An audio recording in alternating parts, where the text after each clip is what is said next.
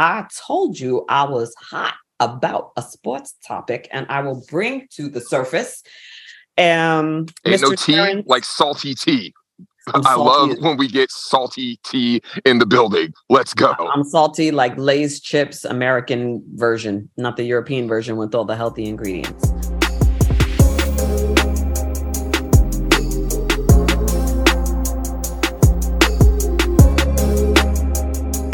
Welcome to Raw Food. Two Cali friends on opposite coasts, catching up on the nuttiness that we have witnessed on this weird planet called Earth. How are you, my friend? I am doing good. Really enjoy catching up with you. And I heard that you have some hot takes, some interesting opinions. When don't you have a hot take or an interesting opinion about some very recent developments in the sports world, which we don't talk about enough? And I would love to get into that. Yes, we will get into that because it's been burning my soul to discuss this all week. But first, I'd like to give props to our women's soccer team. Jay, will you tell us a little bit about that? Yes. So Team USA, national women's team, back-to-back World Cup titles. They're amazing. I can't say enough positive things about them. But, and there's always a but, isn't there? But. We just found ourselves out of the World Cup. And unfortunately, it's very early in the competition. Disappointing. We just lost in the round of 16, whereas we are used to going to the championship and winning. All right. So for us to not even make the quarterfinal is a big disappointment. We lost to Sweden in penalties, and our most famous player, maybe not our best player, as she's a bit older now, she missed the penalty kick at the end. And that is why we lost. And frankly, throughout the entire World Cup tournament, in the group stage where we played Portugal and the Netherlands and Vietnam, we never looked good. They never actually looked good. They never actually played up to their potential in any of the four games in the group stage or the knockout stage. And frankly, as many people pointed out, we barely made it out of the group stage. There was a post, the goal post that one of the analysts said that was the actual player of the game. And what do we mean by that? Basically, the Portuguese team, when we drew with them, we tied 0-0 with Portugal. They had a breakaway at the very end of the game. I believe we were already in extra time. And they had a good shot at the goal, and they just missed, and it hit the goal post. If that ball had been 6 inches to the left, it would have gone in because they hit the right goal post. All right? The player of the game was the goal post. I know. What was the chances of that, right? Of every spot available for you to get that ball in, what are the chances of being that precise against that post? Exactly. So they actually barely made it to the next round, to the knockout stage. And when they got there, Sweden ain't no joke. They were ranked the number 3 team in the world. We were ranked number 1, but we never played like the number 1 team in the world. And Sweden took it. And they had a chance to put it away, but they didn't. And so it ended up going to extra time. And on top of that, the Americans, we didn't get a chance to really watch this team because they didn't have any primetime games. A lot of their games were at 2 a.m. or 5 a.m. or midnight for a lot of Americans. But if they had won their group instead of coming in second, and the way this works is the top 2 teams out of a group of 4 move on to the knockout stage. If we had won the group instead of coming in second, we would have had a game that was at 7 p.m. Pacific time, 10 p.m. Eastern time last night. But instead, they played at 2 a.m. Pacific time and 5 a.m. Eastern time. So a bunch of Americans woke up to find out that we lost, or stayed up and now are a bit angry that they stayed up for that.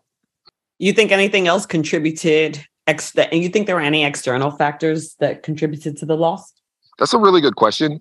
I know some people will probably blame pressure because they were going for a three-peat. They won the last two Women's World Cups.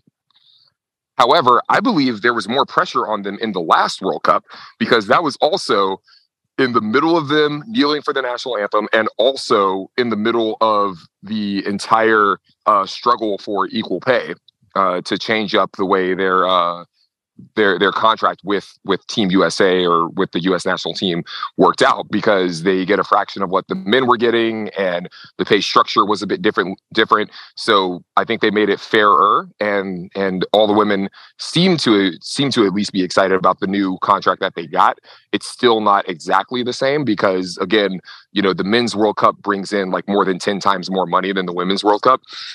Yes, the Women's World Cup is a big deal to us here because we win it, right? But it doesn't make as much money as a Men's World Cup. The Men's World Cup is a global crazy event with people coming out in literally the hundreds of thousands to watch in public spaces and whatnot. Right. So men's soccer, right, I feel like is more a global phenomena. Yeah.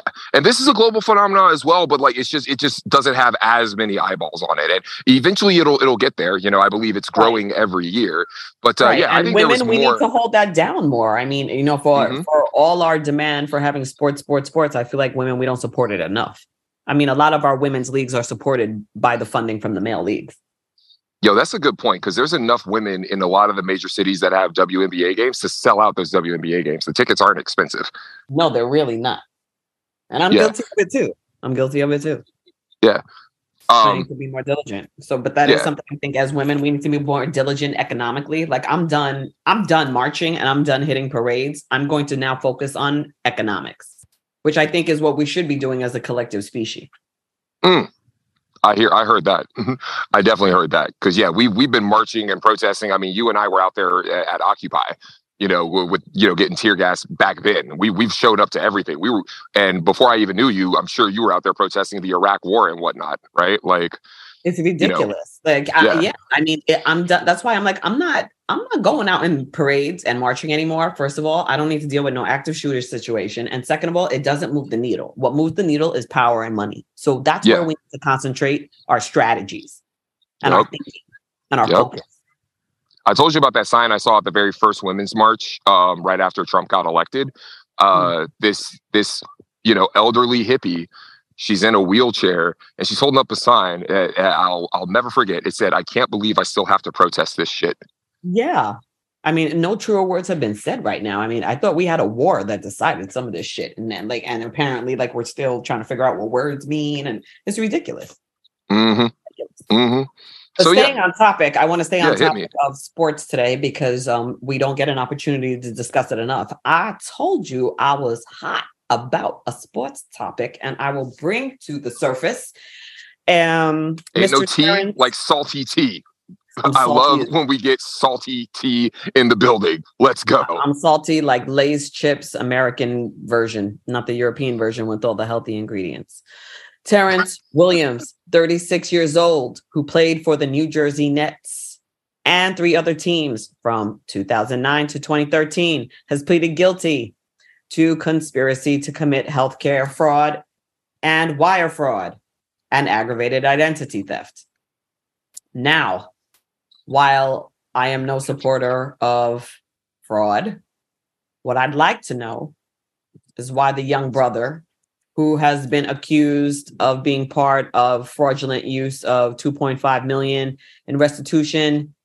He is being ordered to pay $2.5 million in restitution for his part in this fraud scheme and to forfeit another $650,000, all because he got $300,000 worth of kickbacks for allegedly recruiting players to submit false invoices for medical and dental work that was never performed. $300,000 in kickback. But when we compare that to the accusations against Brett Favre, they pale in comparison. So maybe I should remind the public that the scandal that Brett Favre is connected to is $77 million worth of funding, and it involves money from the Temporary Assistance for Needy Families program, a federal program that provides grant funds to states and territories to help the poorest families in the state in need. And basically, the large amount of this money was portioned out to two nonprofits specifically, the Mississippi Community Education Center and the Family Resource Center. And that was released by, it was stated in a press release by the office of Mr. White, who is involved in this case, from October 2021. So I'm wondering why Brett Favre is getting away with this so far, because as of this point, I don't believe he's been criminally charged, but the young brother's already getting 10 years. What say you? I think you're right on point.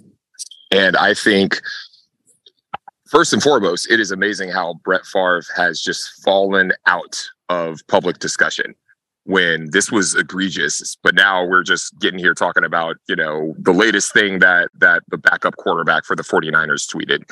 Like, that's getting more coverage than this, more than $70 million scandal that took away from, as we pointed out when we first covered this, the poorest people. Mind you, Mississippi is the poorest, if not one of the poorest states in the union. So if you are poor enough to be on the equivalent of food stamps and need government assistance in Mississippi, you are poor. They are not only the poorest state in the nation, they have the largest percentage of generational poverty, meaning 3 or more generations have been impoverished. Say that one more time, because damn. Seriously. Mississippi is the bottom of poverty in the United States. And of that bottom of the poverty are these people who these funds were supposed to go to, that were disproportionately distributed to these two nonprofits, one of which Favre was affiliated with, along with the pharmaceutical company, which he was an alleged investor of. And all for what? Because he wanted those funds to be navigated towards his alma mater to build a volleyball court while his daughter was attending there. Yeah, because his daughter's on their volleyball team. And this is Southern Mississippi University. That's his alma mater. And yeah, he was a good football player there. And through the Southern Good Old Boys Network, he's trying to use his relationships to divert funds that should be going to the poorest people in the world, not to himself, but to his school. To his school. Yes. And according to an audit that was performed, Favre was paid $500,000 in 2017 and an additional $600,000 in 2018 for appearances and speeches at multiple events that he did not attend or speak at. He claimed to have filmed commercials for these nonprofit organizations, and why he was still given the money. However, the auditor later revealed that Favre's contract stated that he needed to give speeches and a radio advertisement. Additionally, Mr. Favre is tied to a pharmaceutical company that has been named in this scandal. According to Mississippi Today, they reported that Favre is part of a company called Prevacus, in which he is a top investor. Allegedly, the company received $2.15 million. And according to text messages in 2018, that the founder of the company and Favre offered, I believe, the governor shares of the company. I mean, this is just ridiculous. The drug company, by the way, is now called Odyssey Health.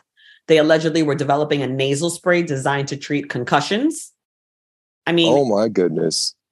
So this goes deeper than just Brett Favre trying to divert money to his alma mater. There's all kinds of chicanery going on with offering shares to the governor. There had to be some kind of exchange for that. Getting paid to give speeches that you never actually showed up for. That's clearly a kickback. Like, come on. Yeah. So he's an investor and he's also supposed to be a paid spokesperson, but he's not actually doing any speaking. No, he didn't show up. And where is this investigation at now? Because I know they're investigating. Have charges been filed against them? There are no criminal charges as far as I'm aware of as of yet. And he is one of 37 other co-defendants in this case. It is interesting to note, however, that the CEO of one of the companies pleaded guilty along with her son. And I believe it was 13 counts that they pleaded guilty to. So there's enough smoke here to at least determine that there has been a small fire. I hope the feds are investigating, because if it's just the state of Mississippi investigating, if the governor was involved, honestly, knowing how corrupt Well, he was pressuring the governor to fund the stadium. And he also wanted to fund, I think, another school because he wanted to recruit Deion Sanders' son. Oh, my goodness. Okay, see, to me, that if the federal government is not investigating, if it's just the state of Mississippi, they're going to bury it. Oh, here it is. According to, sorry to interrupt you, CBS Sports, let me see, May 18th, 2023 article, the founder of one of the nonprofits that 3/4 of the $77 million was funneled through did plead guilty along with her son, Zach. 3/4 of the $77 million. Goodness. 2 nonprofits. 2. That were supposed to be helping the poorest people in the poorest state. Mm-hmm. However, a total of $94 million is in question about being misspent. Mm-hmm. So I'd like to know why this hasn't seemed to have moved much since this story broke, but yet the young brother is already being sentenced to 10 years. And I don't think we should take our eyes off the ball on this, because this is wrong. Absolutely. And there's still news coming out about this investigation, but the mainstream sports media, ESPN and whatnot, they aren't talking about it at all. They talked about it when the first article came out, and then they never touched it again after that. Right. And it's shameful, because this information is still pretty current. I mean, the founder, her name is Nancy, 27th MCEC founder Nancy New. NEW is her last name. There were text messages between her and Brett Favre about payments. And he even asked, is there any way the media can find out where this funding came from? She reassured him that the information would not be made public. She and her son, Zach, pleaded guilty to 13 felony counts relating to the scandal in 2022. It's also to be noted, in 2017, Favre began to ask then Mississippi Governor Phil Bryant for funding for a new volleyball facility at the University of Southern Mississippi, his alma mater, and the same school at which his daughter played volleyball. Okay, I remember reading about Brett Favre sending the text message. Did not realize that text message went to someone who has already pleaded guilty. Shameful. So there's no question that there is some kind of fire here.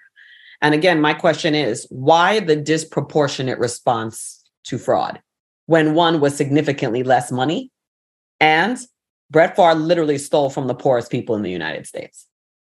That's like kicking a blind 3-legged dog. Yeah. The one thing I can guess is that Brett Favre has enough money to pay lawyers to be able to fight this and drag it out, whereas this brother might not have that much. And so he just went ahead and pled guilty to make sure he didn't spend 20 years in jail and make sure that he didn't rack up $1 million legal bill. Right. And his co-conspirators probably weren't politicians. Exactly. Like they're going to fucking protect each other. This is like the Ghislaine Maxwell case. She's the first person that I know of in modern history to go to jail for a crime that we don't know who the co-conspirators are and never will. Yeah. Where the hell is that case at? Nowhere. But that's okay, because she's going to take that L, because it's either that or get Epsteined while she's in jail. She is the gatekeeper between, the rich and wealthy that participate in these kinds of activities. And she ain't talking. She ain't stupid. She was raised in that world. She knows what they're capable of. So, God rest everybody's souls, and everybody's going to have to face their maker at some point, and they'll have to come face to face with the decisions they've made. Hopefully you can come face to face with yours. And quick reminder. Well, hold on. Before we sign off, quick reminder. Yeah, Ghislaine Maxwell's father died mysteriously, just fell off of his yacht out of nowhere. Yeah, he was found naked floating in the ocean next to his boat. Very suspect. Very Jason Bourne-ish, if you will. Yeah, people believe he was definitely murdered. Like, come on. So Ghislaine Maxwell knows what's up. Where's the coverage on that? Where's the coverage on Brett Favre? Why are we talking about, the latest BS thing that some random person tweeted out, but we're not talking about this? And why is this person, Terrence, why is he getting shellacked by the media, but we're still not talking about Brett Favre or Ghislaine? Well, we are, and you'll continue to hear about it on Raw Food. Till next time, no artificial flavoring or preservatives.